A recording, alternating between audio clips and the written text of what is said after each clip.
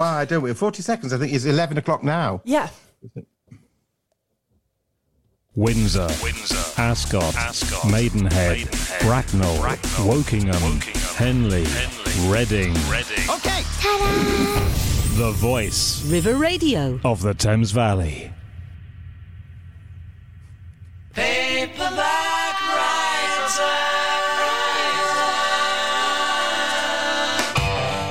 Good morning. It's Turning Pages here on River Radio.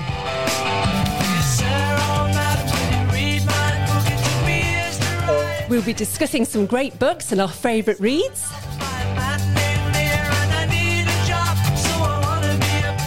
And we'll be chatting with the organiser of the Henley Literary Festival. Plus news, reviews and more.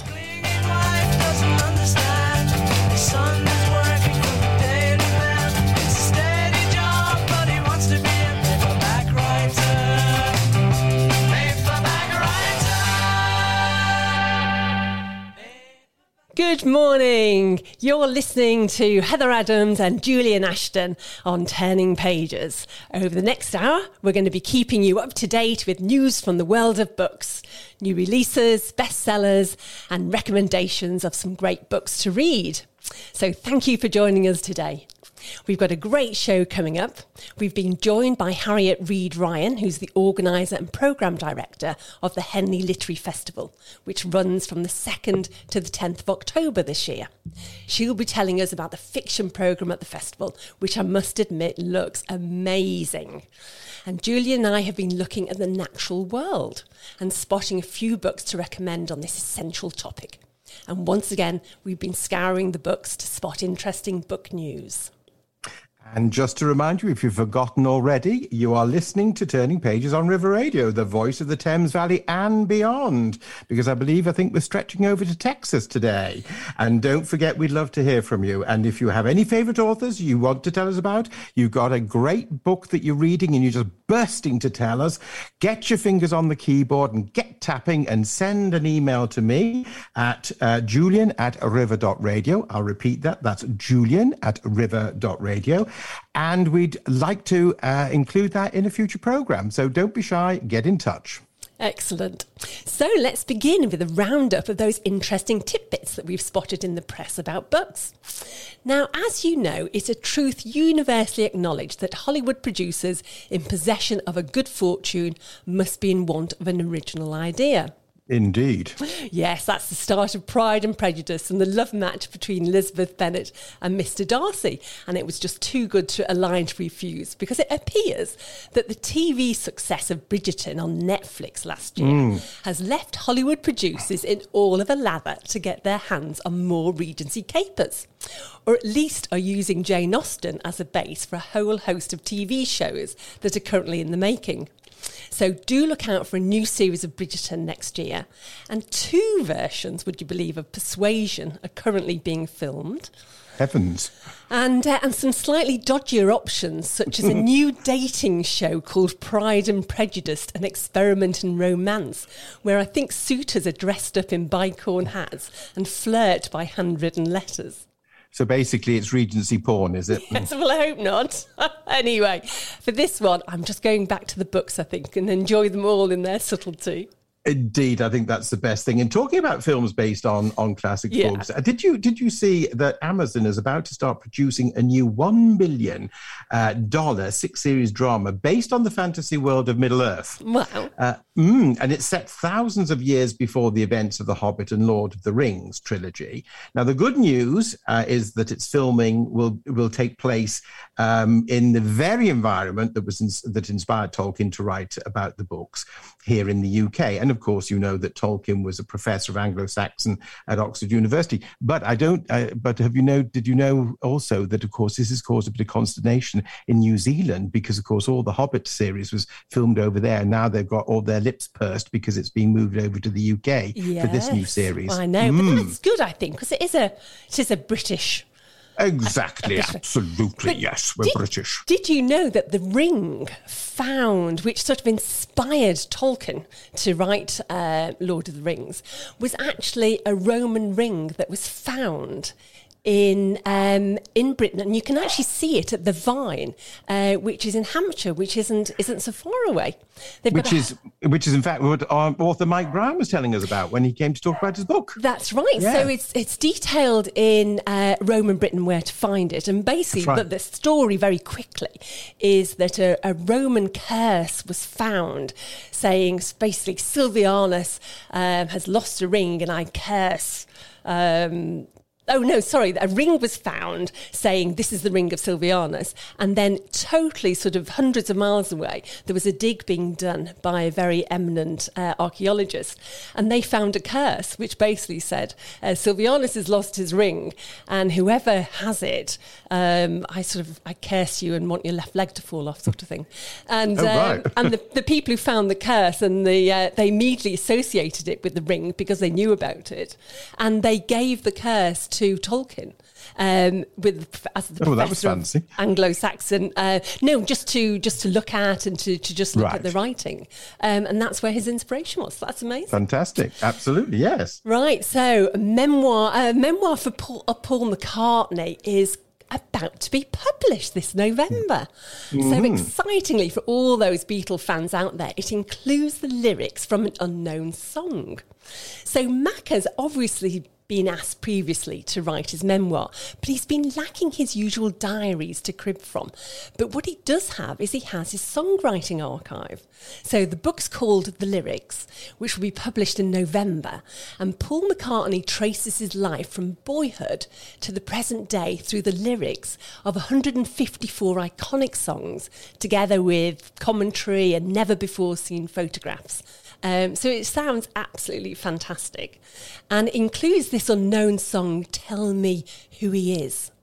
And it was interestingly that John Lennon used to call quite a number of McCartney's songs called...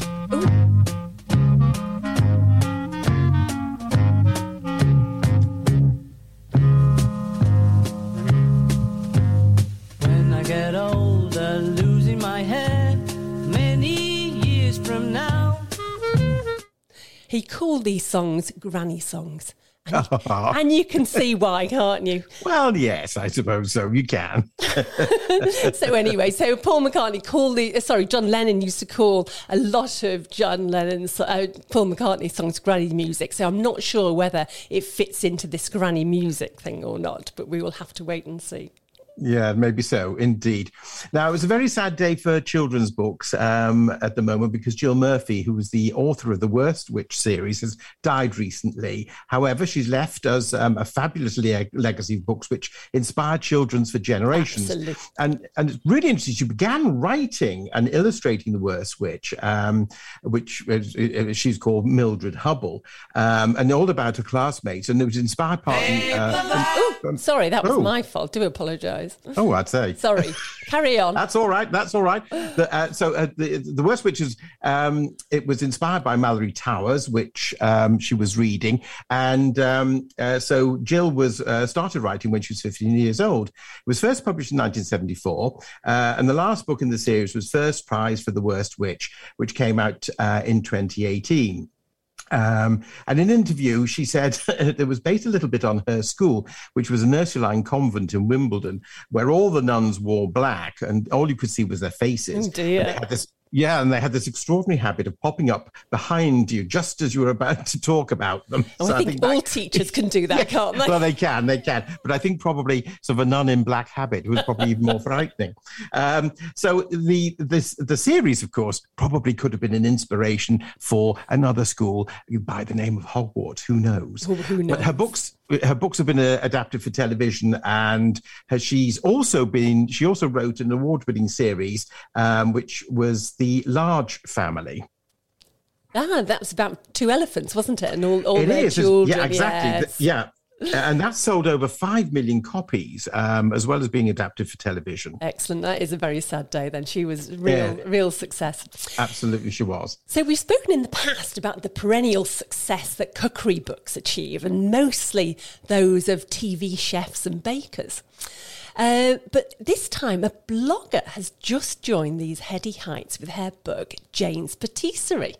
And it's jumped over these stalwarts to become the fastest selling baking book ever, selling more than 44,000 copies in the first 3 days. That's just amazing. Good grief. Yes. So heavens above. So she started doing a blog during lockdown, and she spotted that people were interested in baking with their favourite chocolates.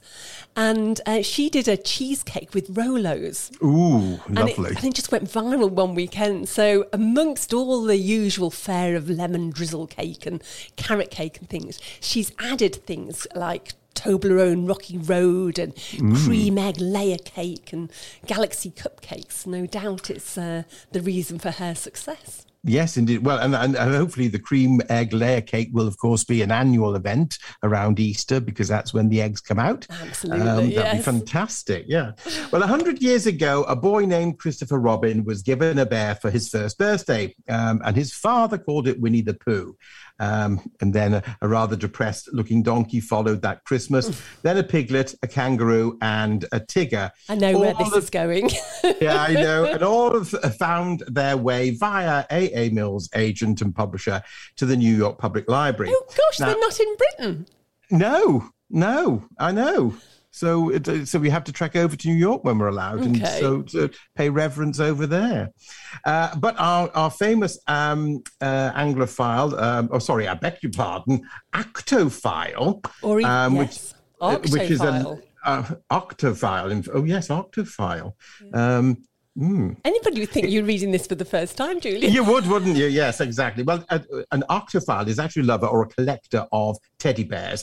And this famous guy is Charles Brandreth, who owns the original Fozzie Bear that was given to him by Jim Henson, who was the creator of the Muppets.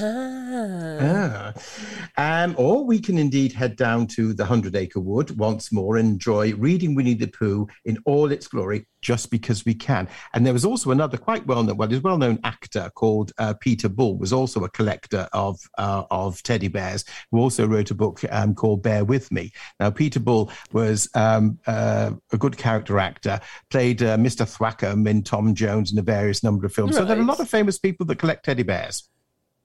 They are indeed. And now we know that word is octophile. Yes, indeed. Is it octophile or octophile? Octophile, yeah. Yes. Or Arctic Roll, whichever you like. And again, just to remind you, in case you've forgotten, you're listening to Turning Pages with Heather Adams and Julian, and thank you for listening.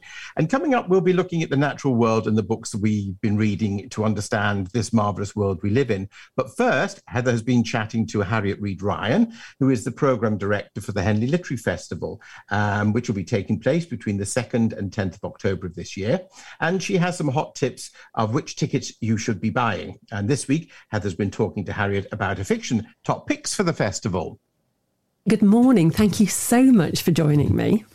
My absolute pleasure. Thank you for having me back again. Not at all. I have been looking through the programme for the Henley Literary Festival, and I've got to say it's absolutely fabulous. Well done.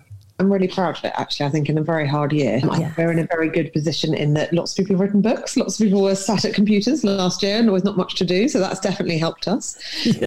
So it's brilliant. We've got kind of over 130 events, and I think they're probably our best 130 we've ever had, really, in that sense. I've got to say, I'm looking through it and there is just so many that I need to go and see. And I'm saying, I can take this friend to this one, and this person will love that one. And it's just such a variety. It's definitely been our most broadest programme ever. Like, there's been a real sort of flurry of tickets across all of them, really, rather than quite often you have some very big headliners and they get all of it. Whereas actually this year, obviously, a few have sold out, but really, as a rule, there's still lots of tickets available for brilliant names. I think in previous years would have already sold out by now. So what we're going to talk to you is, luckily I'm going to have you for 2 weeks, which is fantastic. So I thought we'd split it up and we'd talk, first of all, we'd talk about novels, if that's all right.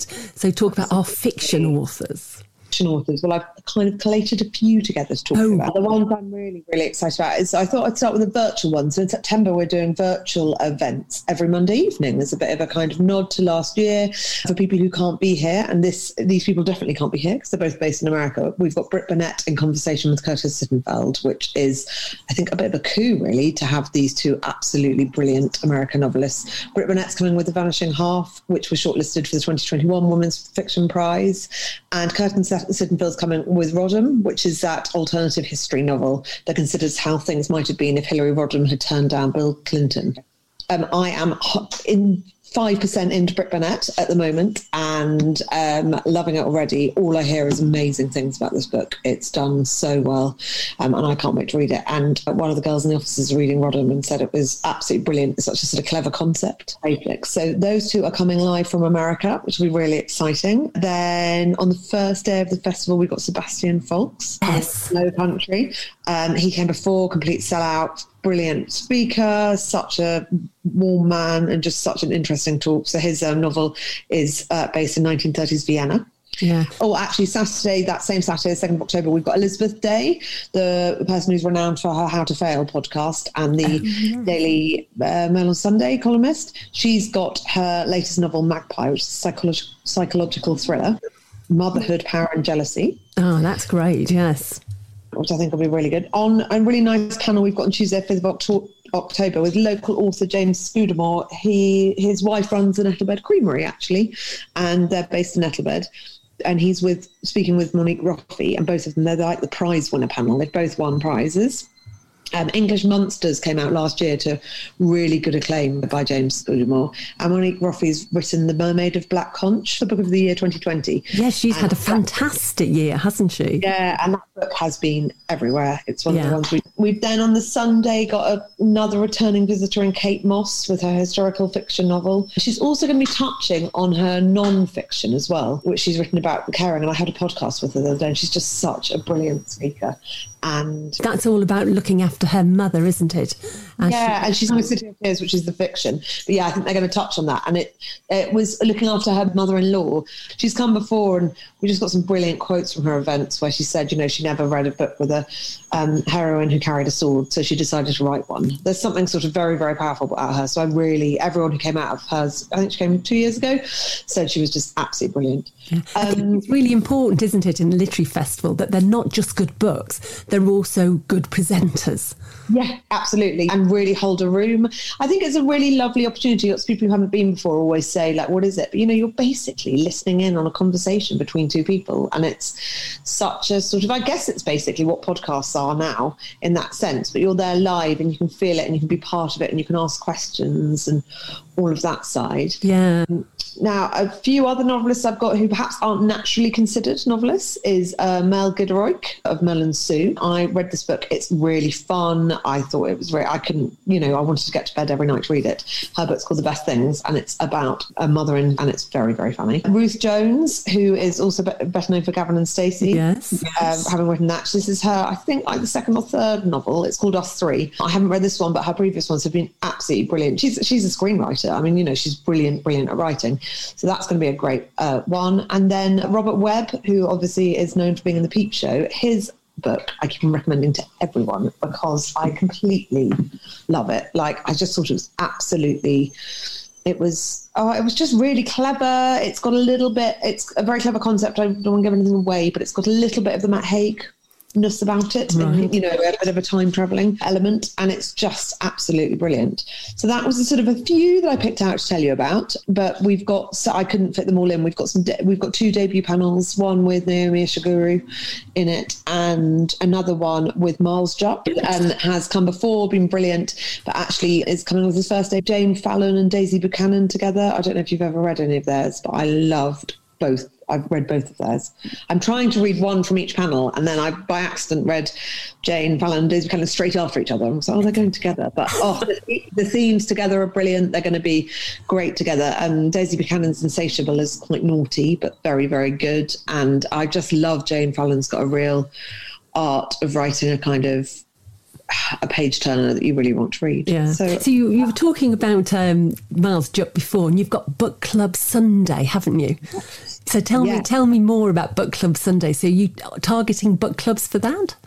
Yeah, absolutely. I mean, we will do sort of mass bookings for any event, so we're not particularly targeting it for that. But I'm in a book club. I love my book club more than anything. It's the one night of the month I look forward to the most, and I think it's really nice to be able to go and do something together. My book club are actually all going to come to Elizabeth Day. We've all just concluded, and whether I'll be allowed to sit with them, I don't know, but if I'm free. But yeah, Book Club Sunday, it's got Kathy Bretson Burke, and Miles Jupp and Sarah Javari. And as I said, they were actually all debuts that Sunday. They've both written other things before, Kathy and Miles, but never a fiction. So that's one. Yes. But that's a great idea to encourage book clubs to come along together. Because I always think whenever I talk to lots of people, they say, "Oh, I'm too busy to read a novel."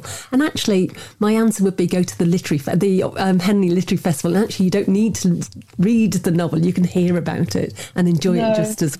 Absolutely. And I always say that when I'm reading and I'm really into a good book and I want to go to bed to read it, my mental health is much better. I mean, going for a run and everything is much better for me as well. But I really notice that so much is given to the idea that we, should do running and everything, and exercise and all of that for our mental health, which I completely agree with. But I do think being into a good book for me is one of the top priorities. Yeah, it's like meditation. Absolutely. And it's a world away from your world. It's a lot of audiobooks. I've got 3 children and obviously I run this. So it's hard to find the time. So I do it with audio and Kindle. That's the only way I can read. So I'm either listening or reading. All ways are good. Yeah, exactly. So the other thing I wanted to just mention is your Crime and Wine, which I've been to before. So tell everybody about that. So Crime and Wine started years ago. We've got a brilliant sponsor in Laithwaites, and I think that's sort of how we came up with it. They used to be our headline sponsor. So we just sort of thought, what goes together? Books and wine and crime and wine. And now it's become very much in our sort of, in the programme every year. And this year we've got Nikki French, who's actually a husband and wife team, which I don't think I even knew. I've got to be honest, I'm not brilliant with crime because I get too scared before bed. So they're coming back, and I didn't realise that they were, but they're huge. And as you walk, when we used to walk through airports, do you remember those days? Those were the ones that you could always see. Was always the Nikki French sat out there. So we've got them, and then we've also got a local Crime and Wine one, which is called Locally Criminal, which is with Robert Thorogood, who is based in Marlow. That's right, the Marlow Murder Club. Absolutely. Robert Thorogood is joined by Jenny Quintana, who is based in Reading. So it was a really lovely idea that we've got these brilliant crime writers right in our neck of the woods. So how nice to do an event with them. And Nikki French, who's on, so that's on the Wednesday the 6th, the Locally. And the Crime and Wine, the traditional one, is on Tuesday, the 5th of October. And that's with Nikki French and Imrad Mahmood, who's written I Know What I Saw, where a homeless former banker witnesses a murder, but no one will believe him. And they're actually being interviewed by Cheska Major, who's another local author. So I'm really looking forward to that one. Fantastic. So who are you most looking forward to seeing? On the Are you allowed a favourite? Well, I feel I also haven't mentioned people like Jeffrey Archer in fiction. Well, you've got Jeffla. Yes, who's actually our biggest selling author we've ever had. And we have had Grisham and people like that. And actually he's sold more than any of those. So I am really looking forward to having him. I think that he's selling very well. I think lots of people are. I have to say probably Robert Webb. I just found the book brilliant. It's had brilliant reviews. I just hadn't had it recommended to me as much as I have other books. And I'm now recommending it to everyone because I just think it was a really well written, a really joyful thing to read on a holiday if we ever go on them. But so that would probably be my recommendation. We've also got Alexander McCall Smith coming for the first time on the Friday night as well. I mean, as I said, this programme is just you can't move for all of these brilliant names, which is a lovely position to be in. So, that's fantastic. So remind everybody, how do we find the programme, what are the dates and how do we book? HenleyLiteraryFestival.co.uk gives you all of the information. You can either give the office a call and we will send you out a programme, or there are programmes hopefully all around Henley and the surrounding areas. You can definitely get one from Bell Bookshop. And you just can book on the website or give us a bell, and all the details are on the website. Fantastic. Well, I've got to say, from that collection alone, you've already given me lots of other ones that I'm just going to have to book for. So thank you very much I'm indeed. Sorry, I could talk for hours, so I'm sorry I didn't. You've got to pick up a programme to see it all. Yes, absolutely. Thank you very much, Harriet. So that's an amazing collection of authors that she's got there. And that's just, as I say, the fiction element. We've got the non-fiction that'll be next week. Oh, I can't hear you at the moment, Julian. So I I don't know. The reason being is because I turned the mic off. That's why. So you probably just saw me sort of chattering away across there at you. Now, I was saying, yes, the non-fiction side, I looked at the programme last week. It was absolutely crammed, some really good stuff. And there's one that I took my eye, which was Simon Heffer's book on Chips Cannon. Yes. It's really good. So just to repeat, you can find the programme from the website, Henley Literary Festival, all one word, so that's henleyliteraryfestival.co.uk. And the festival runs from the 2nd to the 10th of October in person. And there are actually virtual events running every Monday in September as well. So do take a look at the programme and book your tickets as soon as possible, because I know quite a number of them are selling out. Because what they've done is they've decided to cap ticket sales at 70% capacity to give everyone elbow room. So it's going to be a really lovely festival. So I think it's encouraging everyone to join in. Yes. In fact, probably they say they're being very polite about the elbow room. I think that what they're saying is going to be a very exclusive event. Absolutely. So you must rush and book your tickets. Yes. And they're, I mean, I'm a big fan of literary festivals, but the most marvellous thing is being in a room full of like-minded people. And then you can go and chat to the author. I mean, it's just fantastic, and get your book signed, and definitely worth doing. Anyway, the sun is shining at the moment, and Extinction Rebellion are out in force in London. And we've been having some strange weather, haven't we? We've had these really hot, well, some places like America and Europe are having it really hot. And then ferocious, flash floods. So it's time to start considering this amazing world that we live in. And I'm surprised that Julie and I, we haven't done this before, but we're going to have a look at some great books about the natural world that we can recommend to you. And I'm going to start this off because the first book I've chosen is actually a classic. He's the father of ecology, I would say. And the book is written in the 1770s, and it's The Natural History of Selborne by the Reverend Gilbert White. So last year was the 300th anniversary of his birth, and he's a pioneering naturalist, and whose work has been credited with establishing ecology and natural science as we know it. Wow. And last week I was on holiday in Ipswich, of all places. In fact, no, I was lying totally. I was in Norwich. But told me it was Norwich. I was in this brilliant antiquarian bookshop, and I was lucky enough to spot and purchase a beautiful edition of this book. The drawings are by John Pipe, and it's got this beautiful modern fine leather binding that's been done. So the book was republished by the Folio Society, and then it was taken up by this bindery to create this amazing cover. So I was very pleased about that. Buying that. So The Natural History and Antiquities of Selborne, to give it its full title, is best known as it began with a correspondence between Gilbert White and other like-minded gentlemen of the time. So it was actually the guy who was very heavily involved in the Royal Society, and they were just discussing their observations and theories about local flora, fauna and wildlife. So let me just read you a little bit, or in fact, Julian, to read you a little bit about the book. The Natural History of Selborne by Gilbert White. Letter 24. Selborne, August 15th, 1775. Dear Sir, there is a wonderful spirit of sociality in the brute creation, independent of sexual attachment. The congregating of gregarious birds in the winter is a remarkable instance.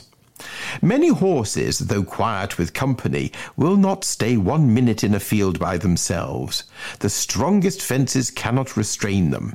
My neighbour's horse will not only stay by himself abroad, but he will not bear to be left alone in a strange stable without discovering the utmost impatience and endeavouring to break the rack and manger with his 4 feet.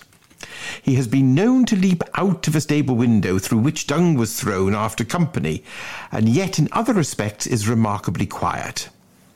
Oxen and cows will not fatten by themselves, but will neglect the finest pastures that is not recommended by society. It would be needless to instance in sheep, which constantly flock together. But this propensity seems not to be confined to animals of the same species, for we know a doe still alive that was brought up from a little fawn with a dairy of cows, and with them it goes afield, and with them it returns to the yard. The dogs of the house take no notice of this deer, being used to her, but if strange dogs come by, a chase ensues, while the master smiles to see his favourite securely leading her pursuers over hedge or gate or stile, till she returns to the cows, who, with fierce lowings and menacing horns, drive the assailants quite out of the pasture. Even great disparity of kind and size does not always prevent social advance and mutual fellowship. For a very intelligent and observant person has observed me that, in the former part of his life, keeping but one horse, he happened also on a time to have but one solitary hen. These two incongruous animals spent much of their time together in a lonely orchard, where they saw no creature but themselves. By degrees, an apparent regard began to take place between these two sequestered individuals. The fowl would approach the quadruped with notes of complacency, rubbing herself gently against his legs, while the horse would look down with satisfaction and move with great caution and circumspection, lest he should trample on his diminutive companion. Thus, by mutual good offices, each seemed to console the vacant hours of the other, so that Milton, when he puts the following sentiment in the mouth of Adam, seems to be somewhat mistaken. Much less can bird with beast, or fish with fowl, so well converse, nor with the ox the ape. There you are. Animals want to be together. And I think we all found during COVID that we are all exactly the same. We're all social animals, aren't we? Very social. Yes. So Gilbert White was living during really exciting time of the Enlightenment, which is a period in our history when there was this huge interest, this surge in interest into inquiry and knowledge. And it led to a massive number of societies being started up that encouraged investigation. And Reverend Gilbert White was very much a part of that. So he was an amateur. There was no such thing as sort of professional ecologists or anthropologists or anything at that time. Right, yes. And it was all about, if you can measure and describe something, then that will actually help you understand it. And in fact, I think that's something that we need to do now, today, is actually realise, in order to look at our environment, to see how we can help various species, we actually need to understand where we are at the moment in terms of what we've lost. I agree. So he was a keen gardener, and actually he was the first person in his area to grow potatoes, which is just amazing, isn't it? And it was this sort of inquiring interest in gardening that led him to his first written work, where he recorded methodically what he sowed and he reaped, and what the weather was like and the temperature and all other details. And this went on to be called his garden calendar. And up until White, naturalists used to look at dead specimens to study, and White believed in studying living birds and animals in their natural habitat, which is a really unusual approach at the time. And therefore he was the first to distinguish various bird calls like the chiff-chaff and the willow warbler and the wood warbler as three separate species, just basically on the basis of their different songs. So he was an amazing guy. And the book was published in 1789, which was just 4 years before his death. His brother was a publisher, so I think he took it upon himself to publish this. But since then, it's never been out of print, and it's reported to be one of the most published books in the English language, as well as being translated into several other languages. And I think there's never just been a greater need to follow in the footsteps of our first ecologists than today. We need to get out, we need to record our wildlife, and we need to share those findings. And that data is critical to understanding how populations and distributions are adapting to this rapidly changing world. Absolutely agree. And just a couple of observations which I think are quite interesting. So he was the first to grow potatoes in his area. I wonder if he was the first man to invent chips. Or crisps. Yeah, well, yes. And also it was very interesting. Oh, what? Gin. Oh, yeah, that's true. Yeah. Oh, yeah. Oh, yes, potato gin. That'd be nice. But also it's interesting that he spelled calendar with a K. Yes. Yeah. And wouldn't it be nice if the copyright could extend 300 years? Just think of his family. Crikey, they'd be in clover. Crikey Moses. I think the 1800s was really lovely because spelling didn't matter. No, that's right. It was a bit of a movable feast, wasn't it? It was indeed. Well, on the natural world, I've chosen something slightly different. Whereas the Reverend White was looking at birds and animals, I've chosen The Body, A Guide for Occupants by Bill Bryson. Oh, I love Bill Bryson. He's fantastic, isn't he? And this was published by Black Swan last year in the summer.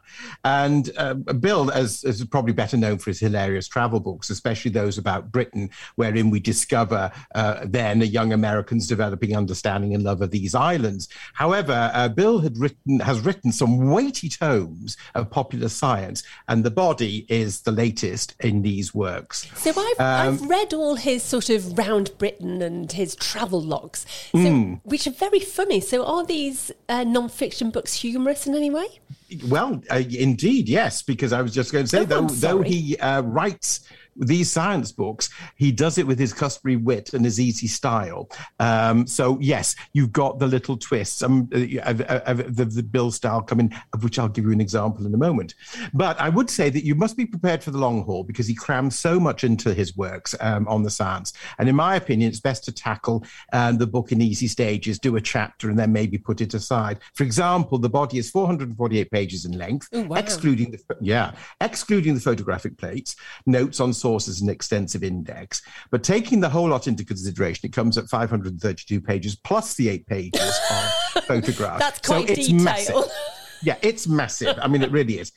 But in The Body, Bill Bryson covers everything, and I mean everything. So he starts off with how to build a human before dissecting us step by step from our head, brain, skin, hair, head, throat, heart, blood, lungs, immune system, guts, nerves, pain, nether regions, and much, much more. And the detail of the science is fascinating, and this is where his humor comes in. For example, when discussing the brain, Bill tells us that the brain takes a long time to fully develop, so much so that a teenager's brain is only 80% complete, which he wryly says may not come as a great surprise to parents of teenagers. Oh, yeah, absolutely. Actually, I was reading the other day that the reason why armies are quite young is because teenagers' brain doesn't form solidly until I think it's about 25. Yes, so that's about the age. That means that their pain, they don't feel fear. Right. And therefore, they're absolutely perfect for being told to go off into these... And be shot at. These mad conditions. Yeah, absolutely. Yeah. Again, and going on, whilst he's talking about the digestive system, which is a chapter which he calls Down the Hatch, we get to learn about Henry Heimlich, who invented the Heimlich maneuver, which was to dislodge an obstruction in the victim's throat. Now, Henry died in New York at the age of 96, but that was not before he saved the life of a woman in his nursing home with his own maneuver, shortly before his own death. And that, apparently, was the first time he ever saved somebody's life with his own maneuver. He'd invented it and obviously knew what to do, but he'd never been called to save somebody's life with it before then. Isn't that amazing? Do you know you can do it yourself? You can have a self... Really? Yeah, so if you're on your own and you've got something choked at the back of your... so obviously the idea is in the Heimlich maneuver that somebody comes around you and presses. Well, you can sort of...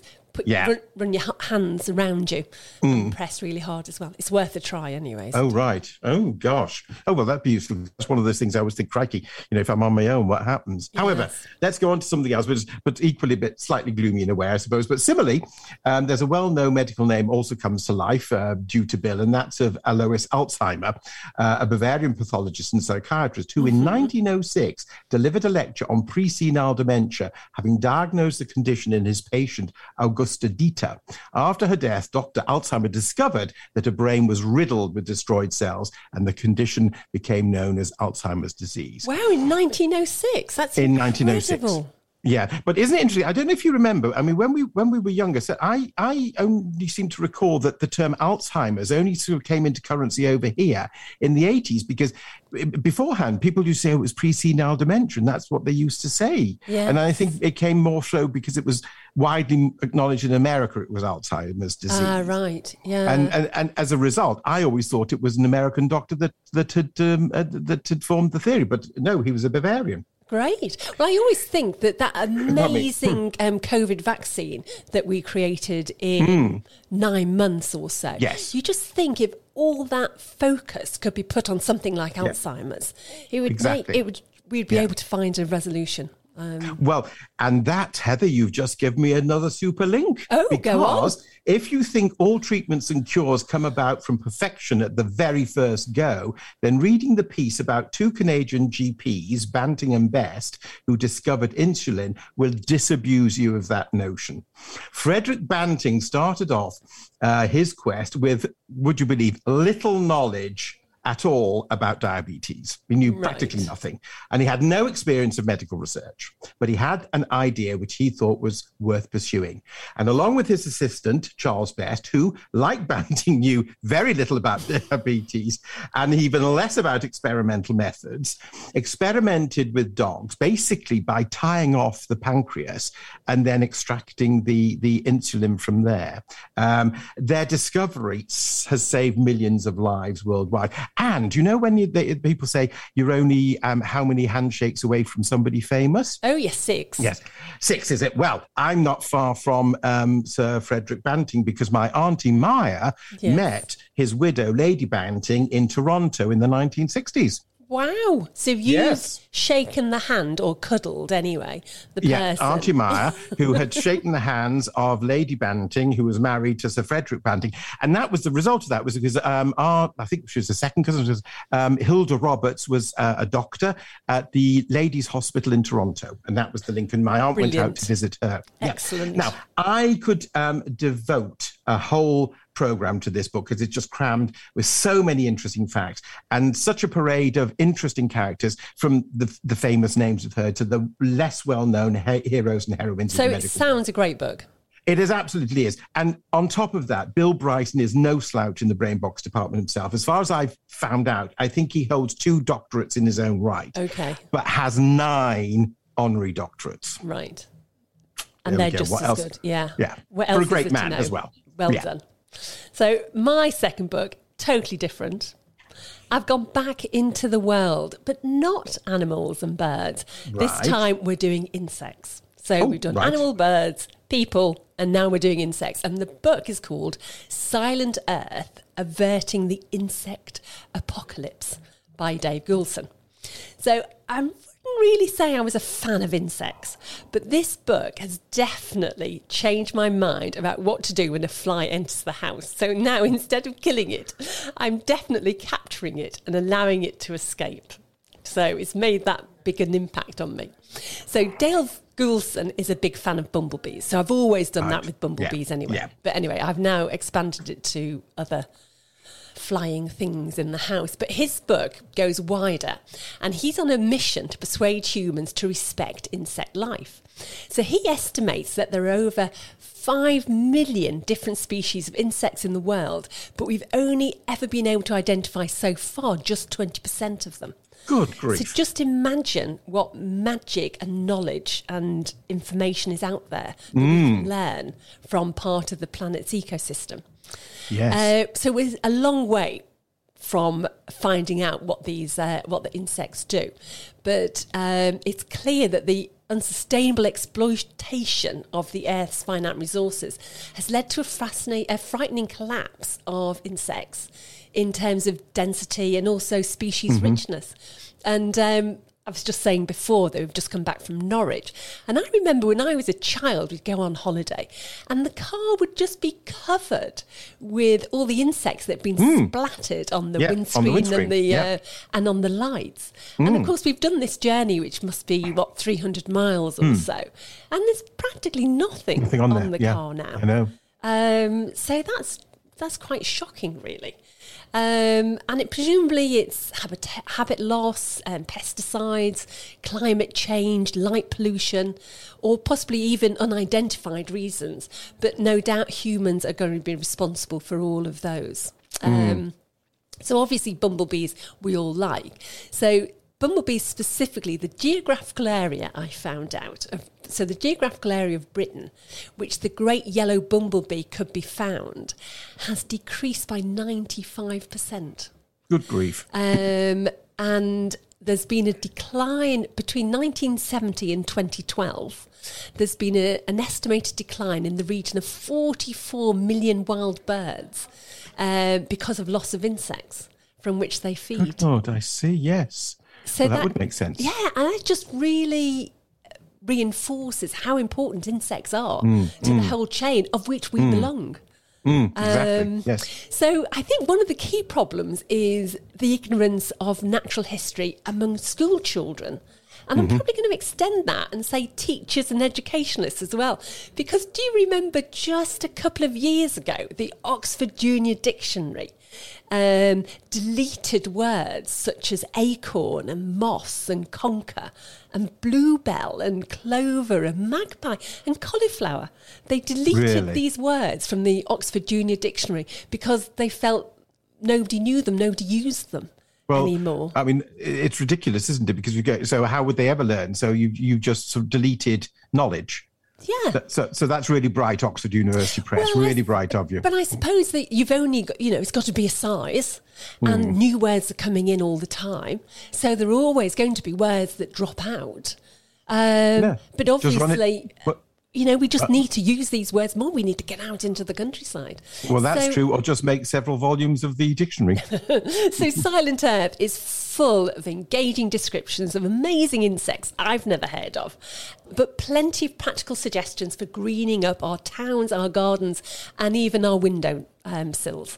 So it's brilliant. It's not just brilliant for sort of older members of society who've got time to volunteer for ecological good causes. It's also great for youngsters who want to understand the planet and their place in it. So really brilliant recommendation.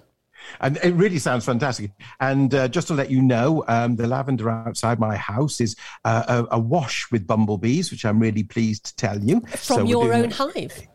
No, the bumblebees. I've got the hive at the back, so the girls are busy making the honey because bumblebees don't make honey, and they're solitary bees. They don't live in a hive, but they're essential for pollinating. Right. My messy garden in the front that people have made a comment. I like it as well because the insects love it. So I'm doing my bit. Well done.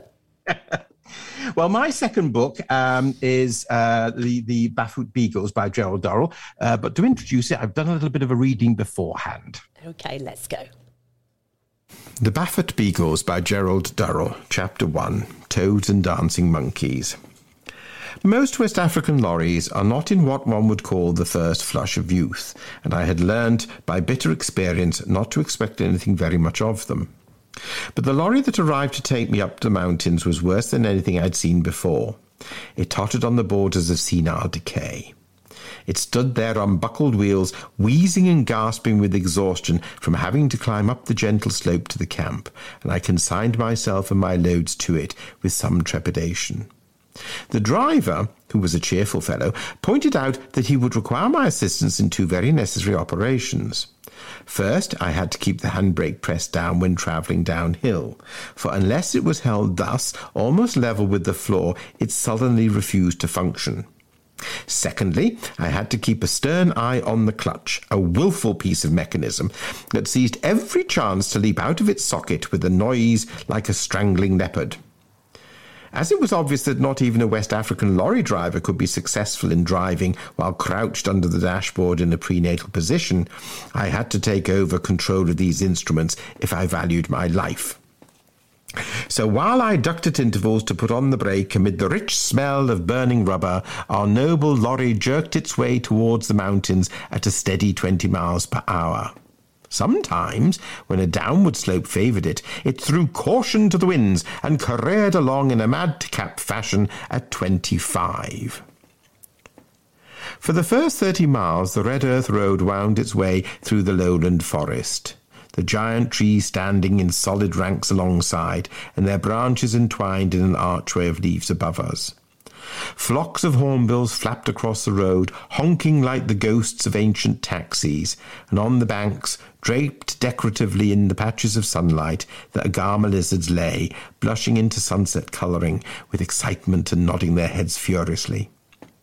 Slowly and almost imperceptibly, the road started to climb upwards, looping its way in languid curves round the forested hills. In the back of the lorry, the boys lifted up their voices in song. Home again, when shall I see my home? When shall I see my mammy? I'll never forget my home. The driver hummed the refrain softly to himself, glancing at me to see if I would object. To his surprise, I joined in, and so while the lorry rolled onwards, trailing a swirling tail of red dust behind it, the boys in the back maintained the chorus, while the driver and I harmonised and sang complicated twiddly bits, and the driver played a staccato accompaniment on the horns. You're right, you're mute again, Julian. I mean, yes, I'm sitting in my old world mute here. There we are. But I think most people think it's better that way. So that was a little bit of a taste of the Bafut Beagles from Gerald Durrell, it recounts Gerald's second expedition to what was then the British Cameroons, which is now Cameroon, which was in 1949. Okay. And it was his third book about his travels, collecting animals for several British zoos, including London, Chester, Paignton, and Bristol. Now, Gerald Durrell, of course, is better known for his autobiographical works, My Family and Other Animals, which we previously discussed on this programme, and Birds, Beasts and Relatives, which were both published afterwards, which was 1956 and 69 respectively. However, his early works, including this one, The Bafut Beagles, have all the same hallmarks of humour and wit and can be found in his family series. Brilliant. So I didn't know he'd actually done any... travelled over. Oh God! In fact, actually, I mean, his collection of travel books is amazing. Catch Me a Colobus, Zoo in My Luggage, The Bafut Beagles, and he's written. I mean, he's known really for his two famous ones, the family ones, but his natural history ones are extensive, and they're all written with the same sort of humour. So it's really good. Deserve a better knowledge. Yes, and it's also very interesting because he does give you quite a lot of interesting information about the animals. And for example, he decided he was going to go to so he's in the Cameroons, and they set up a base in Manfi, but he wanted to go into the grasslands where he knew that there was going to be more exotic species, but he wasn't sure which part of the grasslands he was going to go. So he went to the district officer to ask his advice, whereupon the DO pulled out a map and poured over and pointed to them and said, you should go to Bafut. And then he gave a piece of advice and said, no, the one person you should concern yourself is, and you should meet, is the Fon, saying, get him on your side and the people will help you all they can. Now, the Fon was the king of that area. Right. So with that advice, he writes a letter to the Fon with a lubricating letter, and the lubrication being a bottle of gin, produce a letter of welcome saying, come and stay in one of the houses in my compound.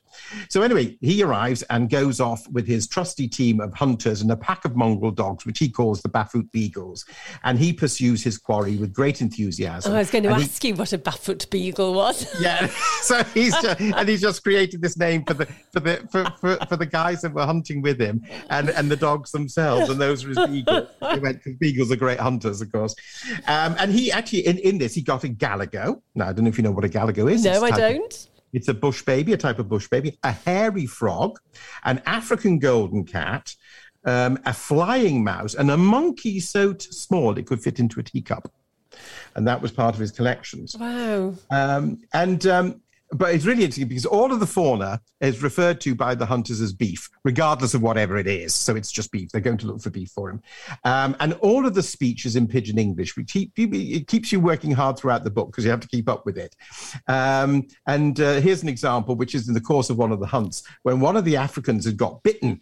Jerry inquired, said, you know, Sabi, what kind of beef? No, sir, he said aggrievedly. I know, sir, I go come for this place, and I see that hole. I think something there go be beef for inside, so I done put my hand for there. den dis beef he done chop me. And that's the style of the speech. And it is literally, that's how they communicated in their English, which is the pidgin English. And did he have any of their local language? Pardon? Did he have any of the local No, language? I mean, that was he did, because I think, again, because it was all tribal, because you had Hausa so it's different and you had languages. all the different tribes. Right. So, interestingly, the Pidgin English was the unifying language in its own way, Yes. and of course, and it was easily adaptable. Yes. And even the Fon himself, who pretended that he couldn't speak Pidgin English, Yeah. but of course he does, and they got on very well. And he was a very colourful character. I mean, he would wear this amazing hat with actually with all these what looked like spikes, but they were actually the hairs from the tails of elephants. That they were they were quite spiky, and so that would create his hat. So it was looked a bit like a conical shape on his head with these individual, and they would stand rigid. These hairs, incredible. But he rather liked as gin did the Fon. And all sorts of drinks. And he'd invited Jerry to the Grass Festival, where he offers Jerry some neat gin, which Jerry described as tasting not unlike one of the finest brands of paraffin. And then asked if he would like bitters to go with it, which turned out to be Angostura bitters.